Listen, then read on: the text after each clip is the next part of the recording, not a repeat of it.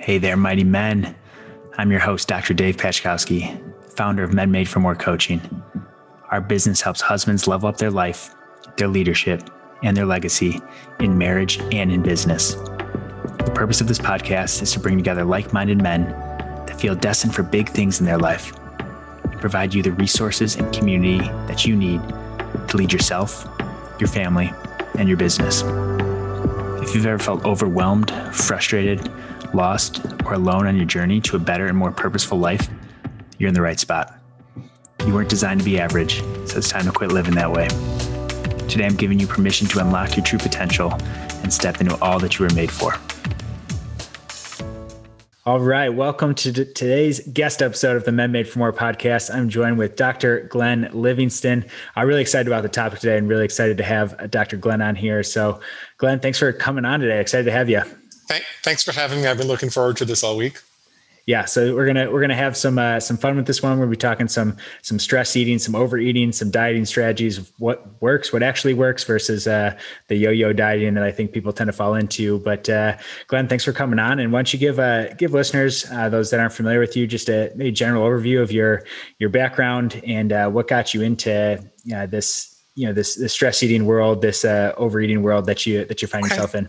Okay, so I've got some fancy credentials, and what I do now is I write books about binge eating, and I run a coaching network, and we've got more than 11,000 reviews and 1 million readers and stuff. So we're kind of on top of our game now. But I wouldn't want people to think that I was just a doctor that got into weight loss, because I'm someone who had a very serious eating problem myself.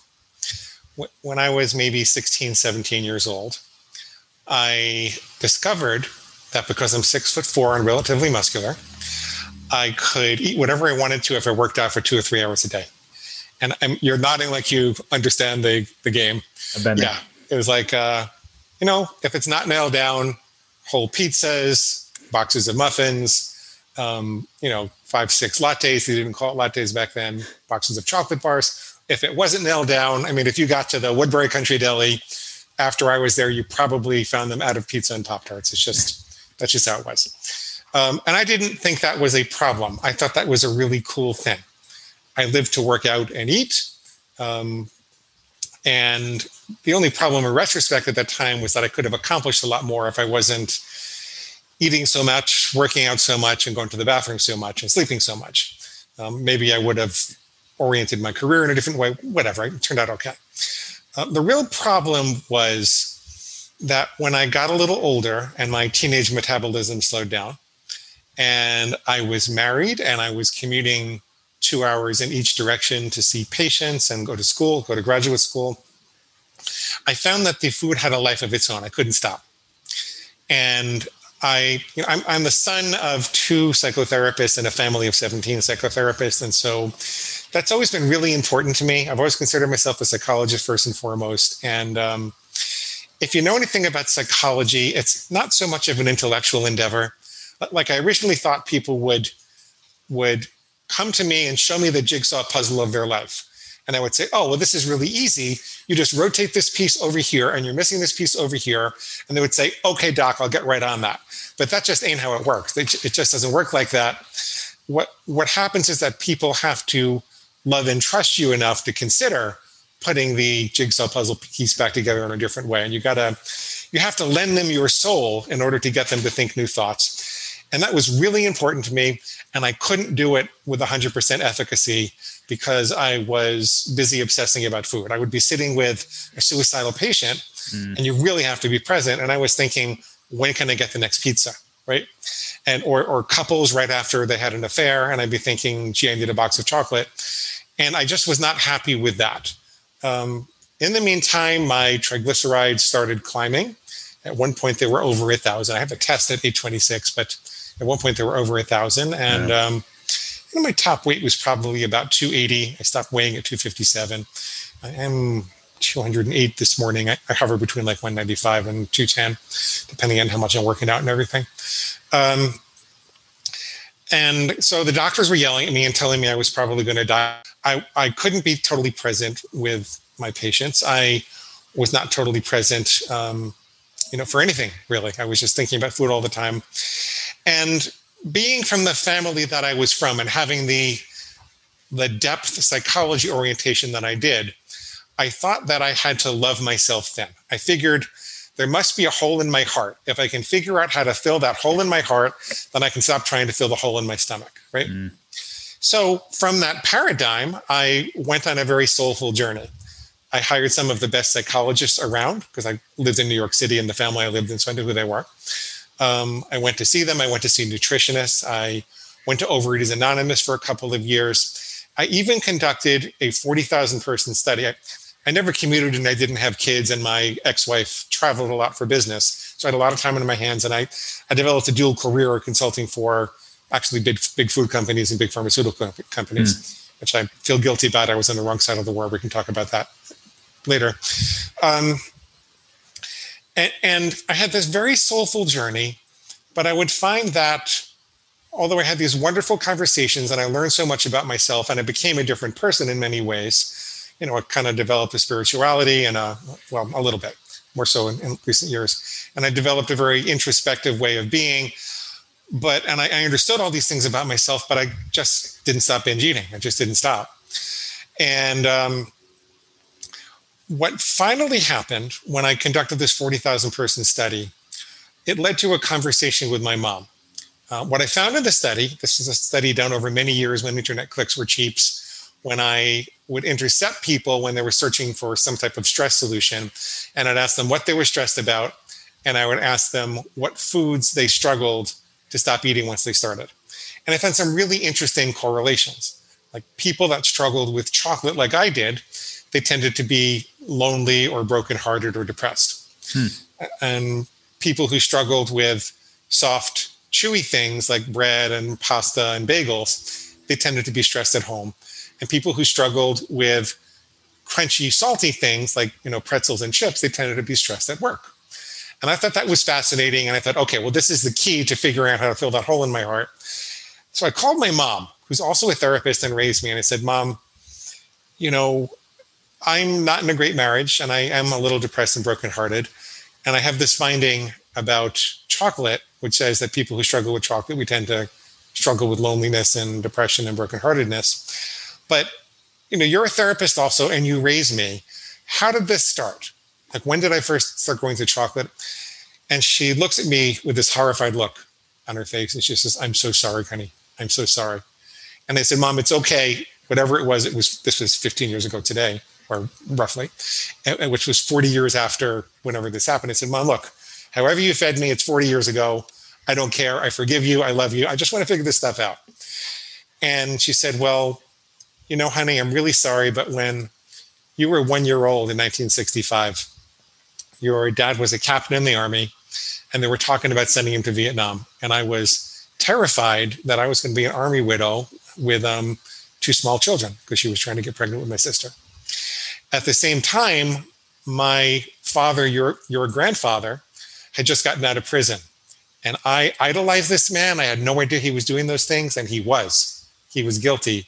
So my whole world fell apart. And honestly, half the time when you came to me for healthy food or for love or for playing, I just didn't have the wherewithal to give it to you because I was sitting and staring at the wall, being depressed and anxious. So what I did was I kept a big bottle of chocolate Bosco syrup in the refrigerator on the floor. And I'd say, Glenn, honey, go get your Bosco. And you go crawling over to the refrigerator and you'd take it out and you'd suck on the bottle and you go into a chocolate sugar coma.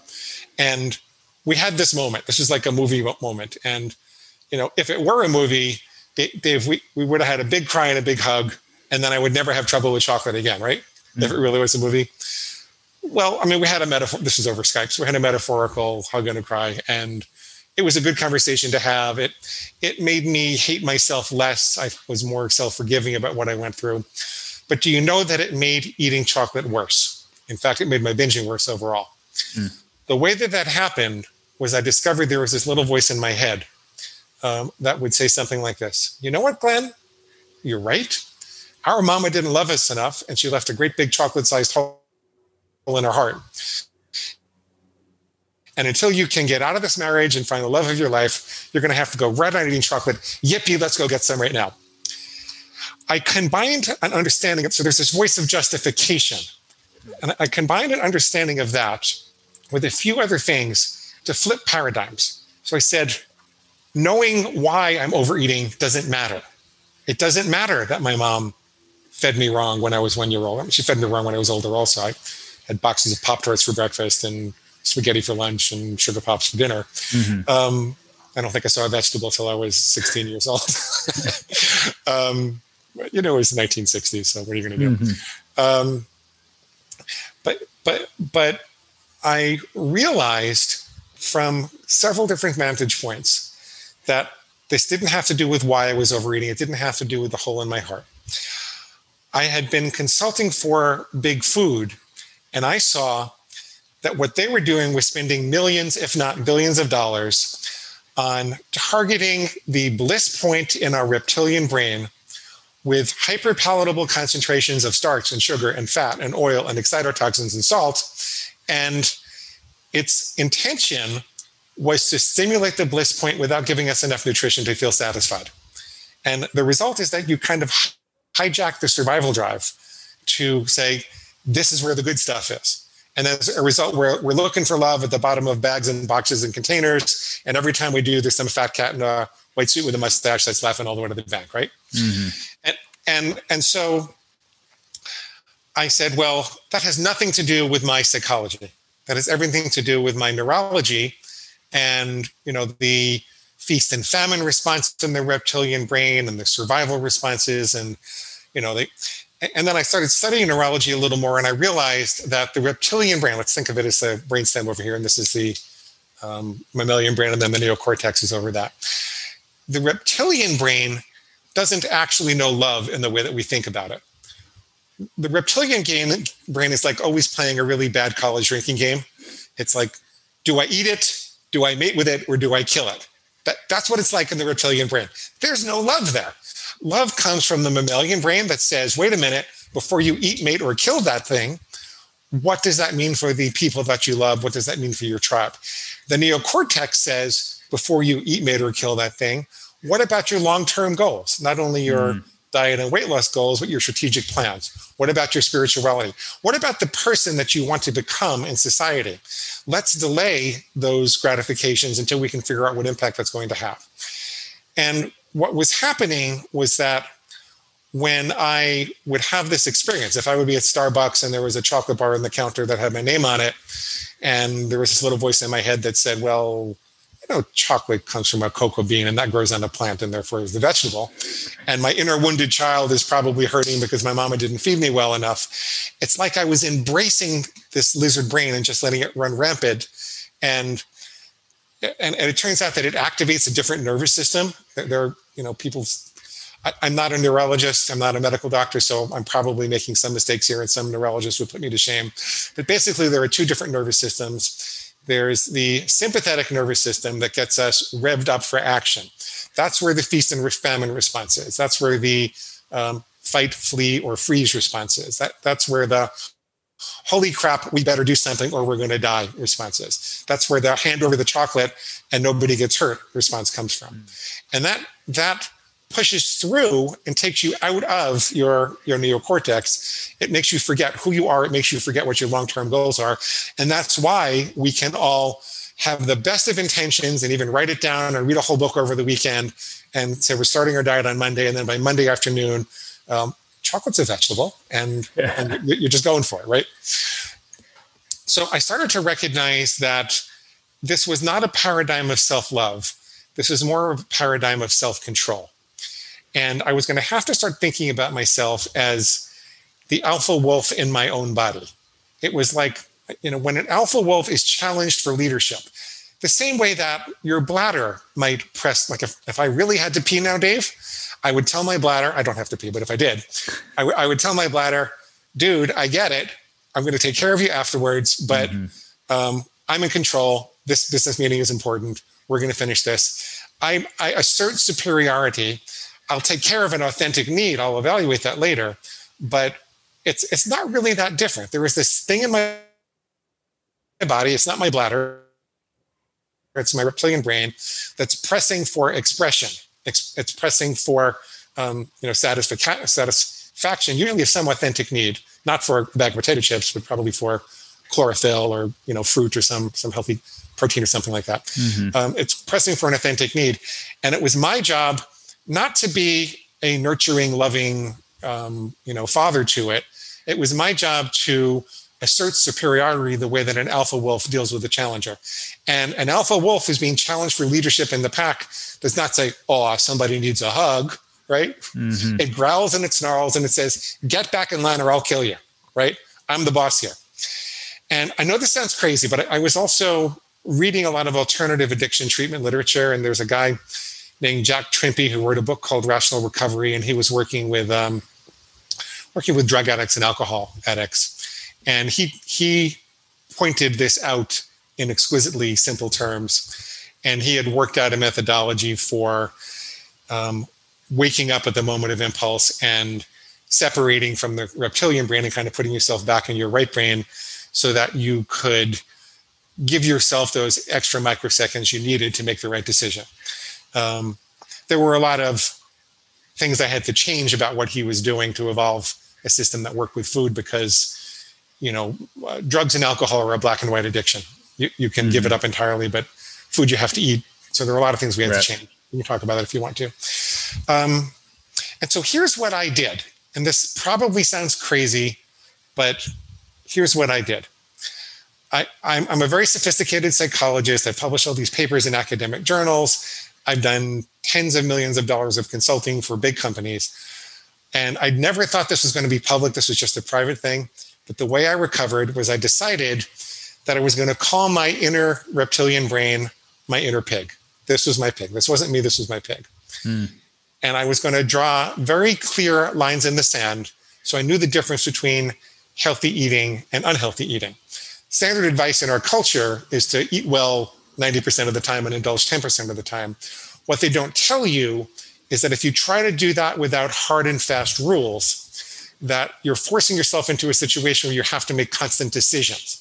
Like if I'm at Starbucks, is this part of the 90% or part of the 10%? The problem with having to make constant food decisions is that decisions wear down your willpower. Mm-hmm. And so when you're saying I'll eat well in moderation, and I'll indulge myself in moderation, it's all well and good, but you're wearing down your willpower every time you're in front of something tempting, as opposed to saying, I will only ever eat chocolate on Saturdays again. Well, I guess that's about 15% of the time, but it's a viable way to go about it. Then all your chocolate decisions are made every other day of the week, and you're only wearing down your willpower on Saturday. So I drew a really clear line in the sand, and I would say I will never eat chocolate during the week again. Then if I heard a little voice in my head that said, "Oh, Glenn, you worked hard enough today. You worked out hard enough. You're not going to gain any weight. Go ahead and have a little chocolate. It's not going to kill you. You can start again tomorrow." I would say, "Wait a minute. That's not me. That's my pig. Chocolate during the week is pig slop. I don't eat pig slop, and I don't let farm animals tell me what to do." Right? It sounds nuts. Even to me now, 15 years later, it sounds nuts. But the truth is, it eliminated my sense of powerlessness and confusion. All of a sudden, I was waking up rather than just automatically going through this, compulsive ritual that seemed like I couldn't control. I didn't always make the right decision, but I knew that it was me making the decision and there was nothing that was automatic anymore. And once I realized that I had my free will back, I started playing with rules and asking myself, what rules would I follow? It's silly to make rules and break them if I know that I can follow them. So let me make rules that are easy enough that I will follow them, because what's more important than losing weight to me right now is taking back my spirit from this pig animal, right? This thing inside me had broken my spirit. It made me feel like I couldn't control myself. So I want to prove that I can control myself. Let me make simple rules that I can and will follow. So maybe I'll only have chocolate on odd numbers days or something. So I would make very simple rules that I can and would follow. And I proved to myself that I was in control.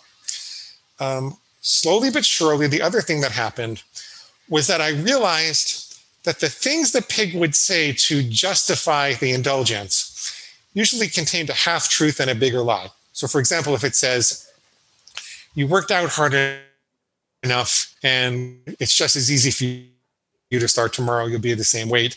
So go ahead and binge today. Go ahead and get some chocolate today and break your rules. I realized that it was wrong. Like it was true that I could start again tomorrow, but was it really just as easy? And I started digging into the neurology of that. And I found this principle called neuroplasticity, which says that what fires together, wires together. If I have a craving for chocolate today and a thought that justifies that craving, and I indulge that, then both the craving and the justification will be stronger tomorrow. So if I say, I might as well just start tomorrow, it'll be just as easy, I'm actually more likely to experience the craving tomorrow, but I'm also more likely to say, start again tomorrow. So I'm digging myself into a deeper and deeper hole. If you're in a hole, you should stop digging.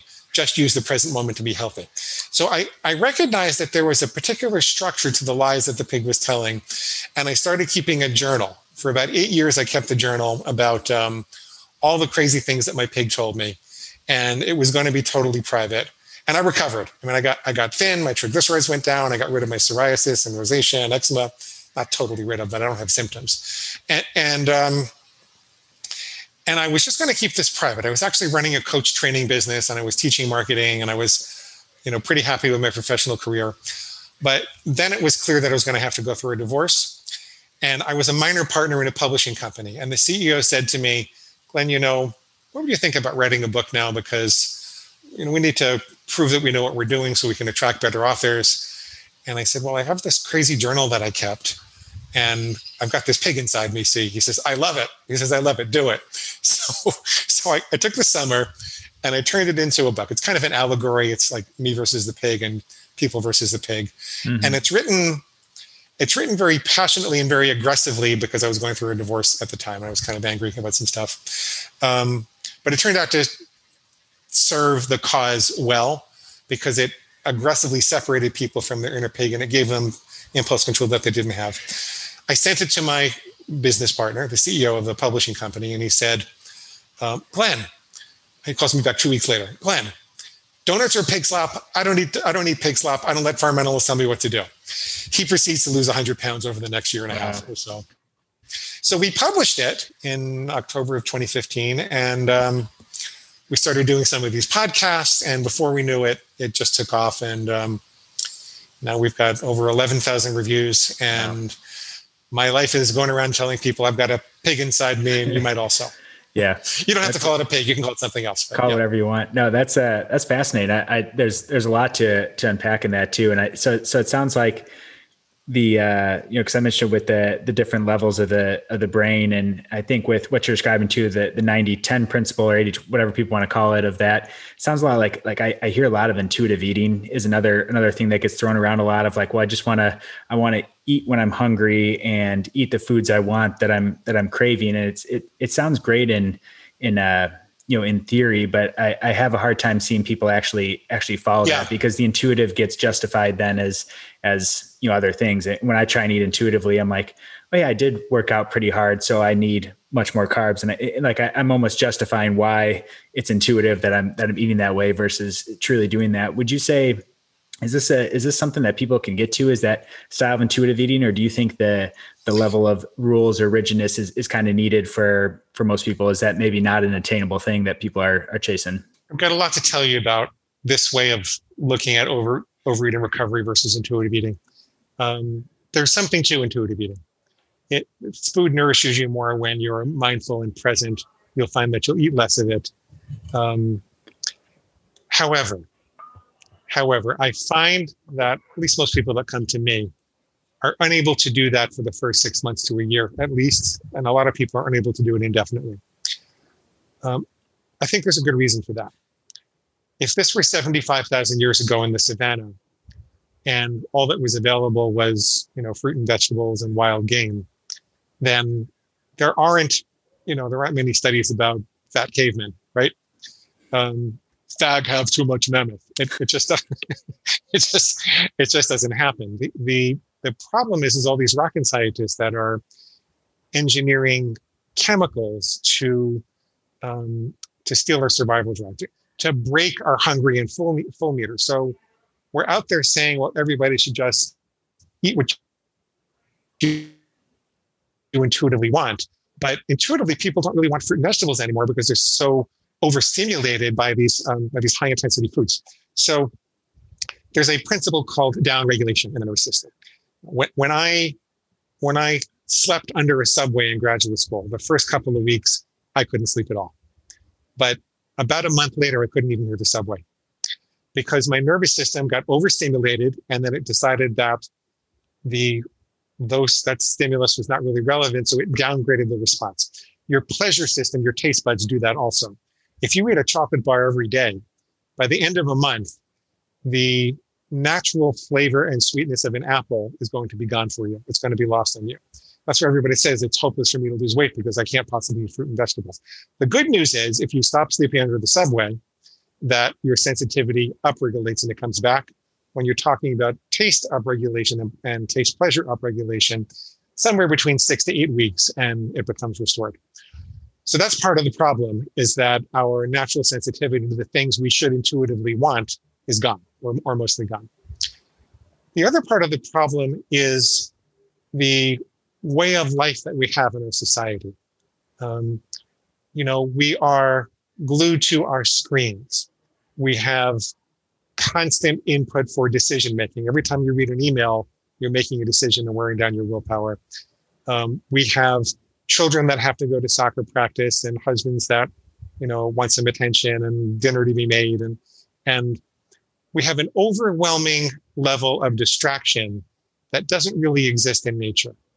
And because of that overwhelming level of distraction, the instruction to be mindful all the time when you eat is almost impossible. So what I tell people who want to intuitively eat, because there are some people that do well with it. I say the best thing to do is figure out the foods that you have most trouble with. And for 4 to 6 months, let's make some very objective boundaries with them. So, I will never have more than 4 slices of bread per calendar week, right?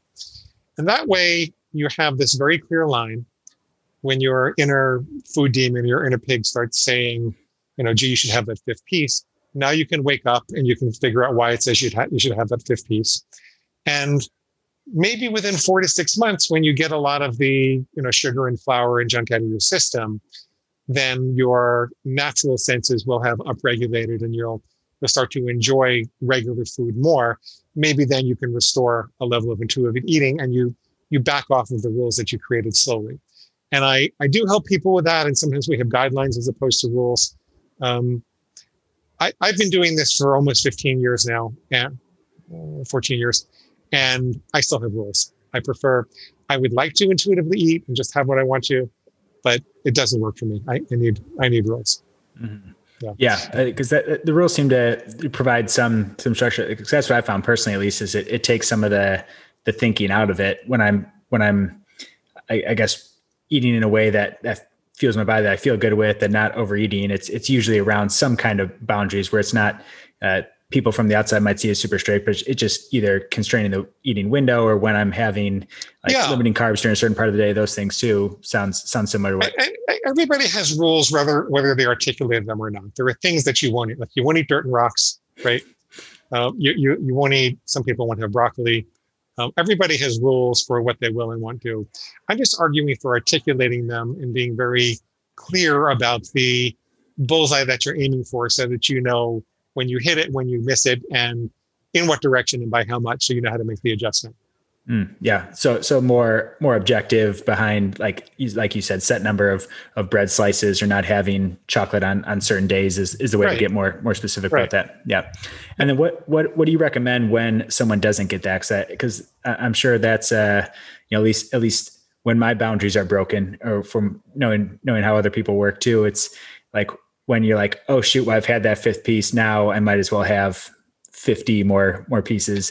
Like how do you not beat yourself up over that? Like what are your strategies or recommendations around that? Of if you do slip up, how do you get back on track quickly and not say, screw it, like I messed up this weekend, so I'm going to do it all weekend? If it's a good question. If you accidentally touch the hot stove, would you say, oh my God, I'm a pathetic hot stove toucher, I might as well put my whole hand down on the stove? Nope. On the other hand, you would want to feel the pain temporarily so that you knew where the hot stove was and you wouldn't do it again. You can make adjustments. That's the essence of how it works. You want to commit with perfection. It's like an Olympic archer aiming at a very specific bullseye target. You want to know exactly where the bullseye target is. And you want to commit with perfection so you can purge your mind of doubt and insecurity. You don't want to be thinking, maybe I'll hit it, maybe I won't. You want to actually see the arrow going into the target when you're aiming. However, if you miss the target, you don't want to shoot all the rest of the arrows up in the air or into the audience, right? Mm-hmm. You want to say, okay, I missed the target. Why? Did I not account for the air resistance? Is the target too hard to aim at in the first place? Do I need to move it a little closer? And one of the pig's favorite strategies is to start people off with a very, very distant, difficult target that they can't hit, so that they'll say, screw it, and just, shoot all the rest of the arrows off the target. But you want to forgive yourself with dignity if you miss, so that you can do that analysis in a judgment-free zone. Now, it turns out this is the piercing insight that really helps people. It's not what you would think it would be.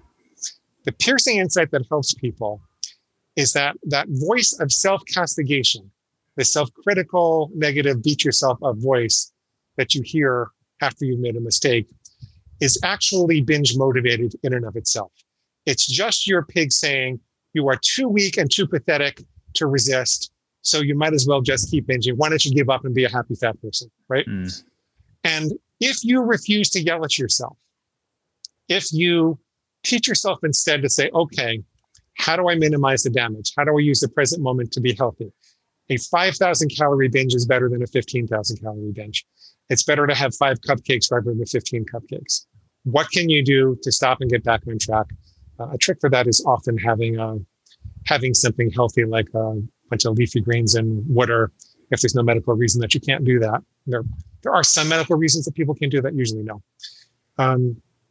But to show your body where the survival nutrients really are. So that's helpful. And the second thing is to, I don't know if I said this already, so forgive me if I'm repeating myself, is to start to observe any evidence of success whatsoever. So did you catch this after an hour as opposed to after a day? Did you eat something that was substantially less harmful? Maybe you had extra rice and beans, but you didn't have a bunch of donuts, right? What successes can you observe that you can learn from in this binge? Collect evidence of success rather than collecting evidence of failure. If you collect evidence of success, you will eventually develop a success identity, and you will believe that you can do this. If you instead choose to collect evidence of failure, let your pig convince you to do that, you will develop a failure identity and believe that you can't do this. A very important difference in the questions that you ask yourself and what you say to yourself after a binge is when people are collecting evidence of failure, they're usually saying, why do I do this to myself? Oh my God, I know this is horrible. Why do I do this to myself? Why can't I stop overeating? Why can't I stop overeating? When you ask yourself why you can't stop overeating, you're directing your brain to find evidence that you can't stop overeating. You're looking for evidence of failure. When you say, how can I stop overeating? How can I use the present moment to be healthy?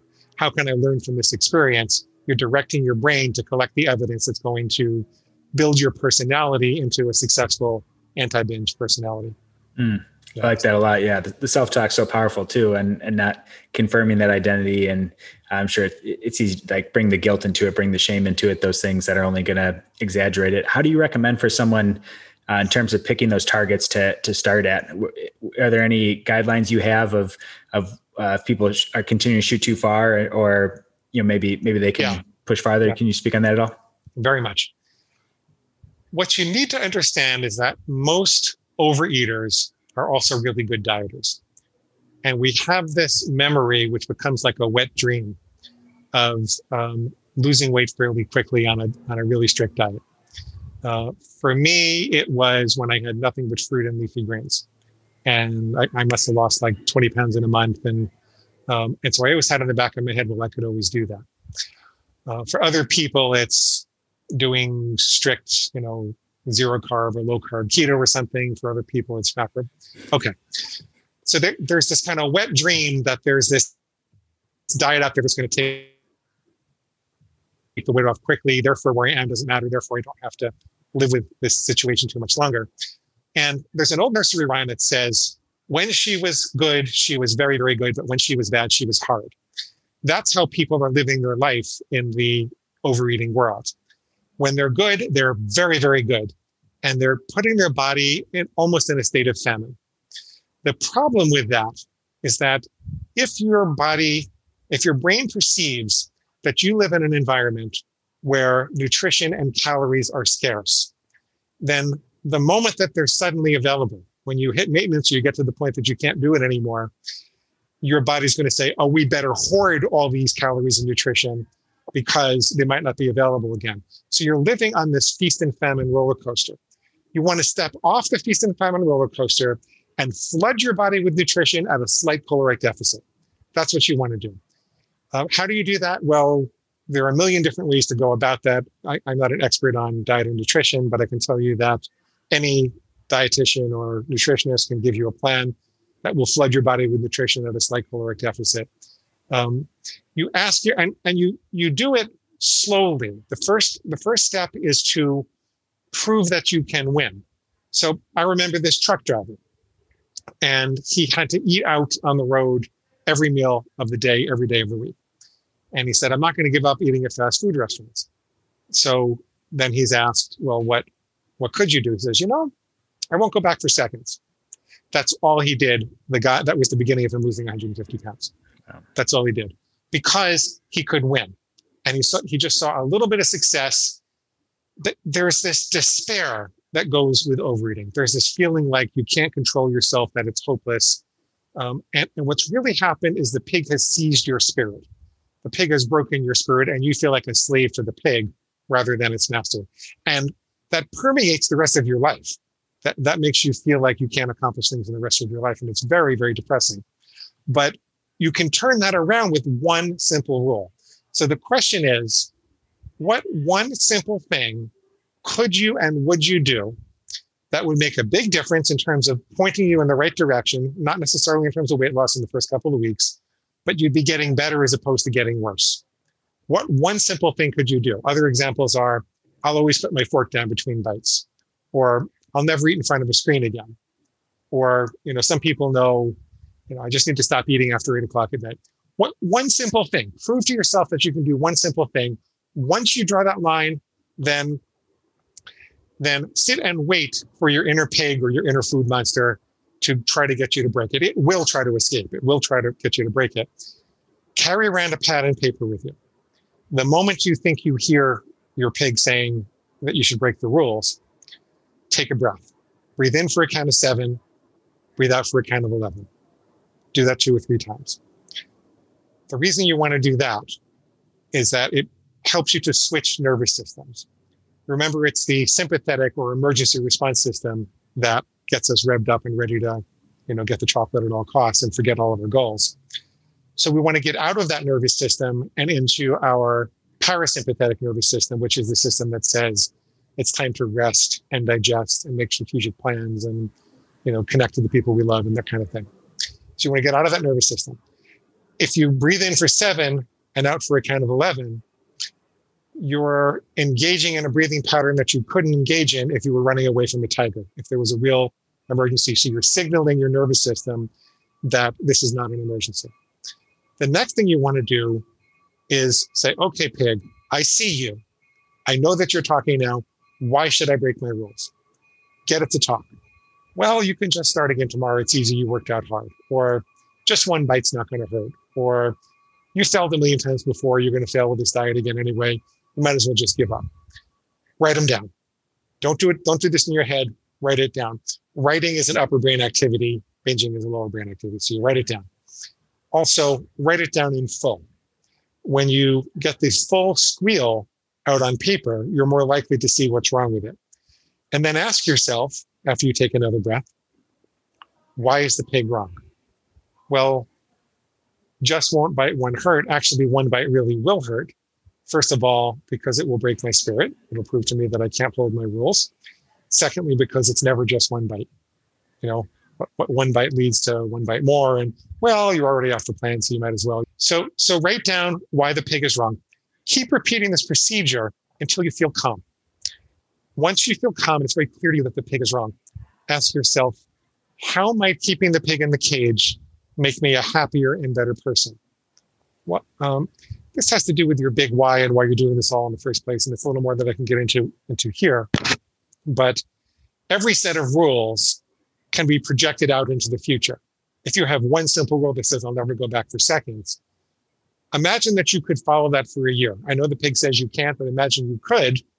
What would your life be like in a year? What would be better and different? Go into great detail about that. Not just the weight loss, but your energy, your presence of mind, your relationships, your ability to be a role model for your kid, your ability to shop and look good in clothes that you want to look good in, your ability to stop hiding and start socializing and take on more product. How would your life change in 1 year? Write it all out. Then at the moment of impulse, when you are analyzing how the pig is trying to justify this binge, remind yourself of that big why. Remind yourself why you're doing this in the first place. How would caging the pig make me a better and happier person? The last thing you want to do is ask yourself, is there any authentic biological or psychological need here? There are some rules you can't make. Like if your one simple rule was, I will never pee again, your body would tell you otherwise really quickly. Similarly, if you made a rule that says, well, I will never have more than 300 calories per day, your body's going to override that pretty quickly. There's some rules you can't make. So be sure that you are actually able to attend to your biological needs, your authentic biological needs. I found, I eventually got to the point that I just stopped having chocolate altogether. I haven't had it in years, and I don't have cravings. It looks like a big bag of chemicals to me. Not interested.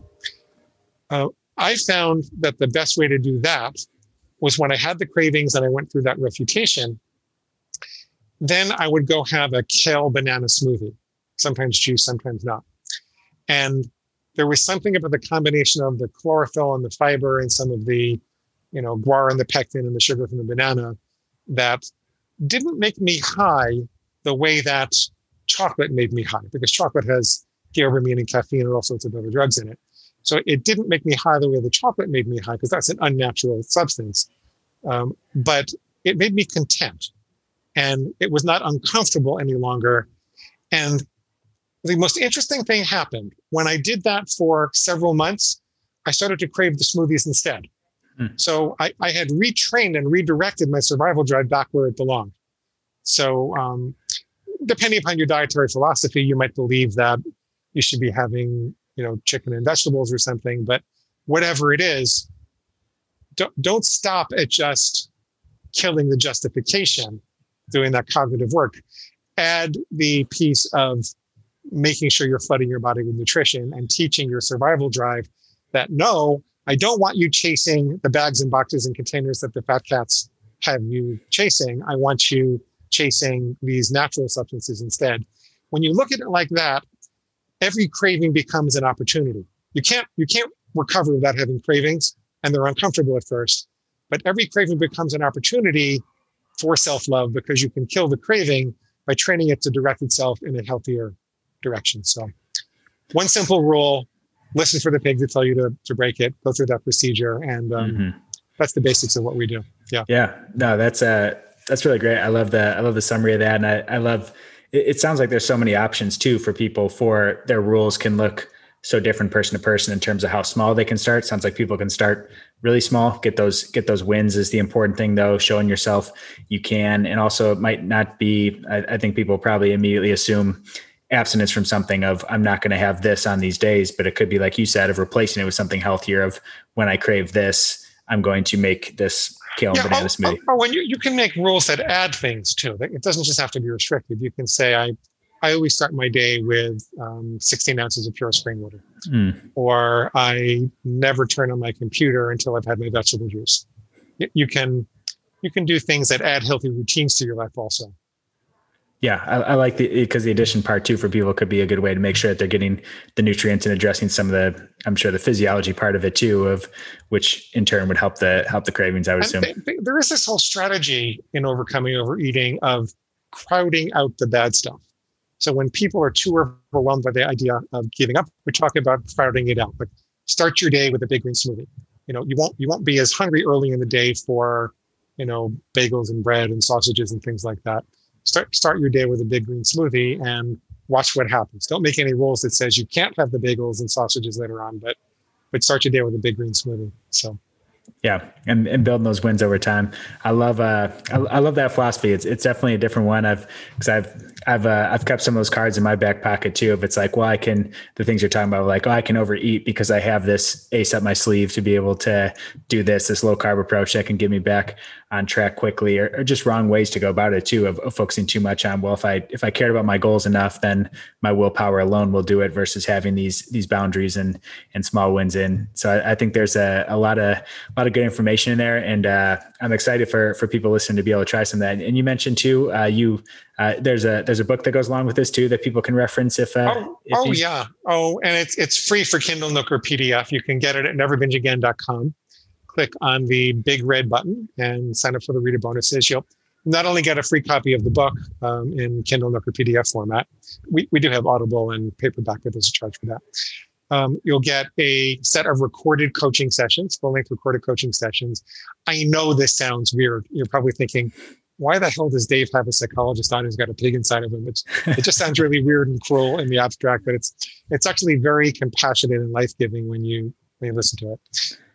So I have a whole bunch of recorded sessions, and we have a whole bunch of food plan starter templates. So we thought through sets of rules you could choose from for different dietary philosophies. So I always like to say our philosophy is diet agnostic. As long as you're flooding your body with nutrition, then you can use whatever philosophy you want to. So there's a sample for keto, there's a sample for macrobiotic, there's a sample for point counting, calorie counting. It doesn't matter what dietary plan you're on. You can make this work, and we put together some samples for you. I call them starter templates because I want you to take responsibility for them. I don't have the authority or credentials to tell you what to eat. So. Mm-hmm. Yeah, that's great. We'll link that up in the show notes too for people to check out and be able to download. As you were talking too, I had one more question that before we wrap up here that came to my mind too, because a lot of people, especially our population being primarily entrepreneurs and guys, and we have a desire to look good is a big driver. But what's one of the most unexpected because you've touched on some of the things already of the productivity and the confidence and the happiness and the freedom of not having that hanging over you. What's one of the unexpected benefits that's come from, and I want to say you conquering it, because I'm sure it's still something that's there, but getting this under control, what's one of the unexpected benefits aside from looking good and feeling good and those things that you've noticed? It's a presence of mind and the shifting of your libido to more of a life purpose, as long as you don't pick up another addiction. Here's what happens. People get their food under control, and then they go through this period where they feel bored because all of a sudden they're not overstimulating their system all the time. And we live in a society where there are scene changes on TV, every 8 seconds or so. There are half-naked women in car chases and planes blowing up. And, we're constantly dealing with input from emails and social media and everything like that.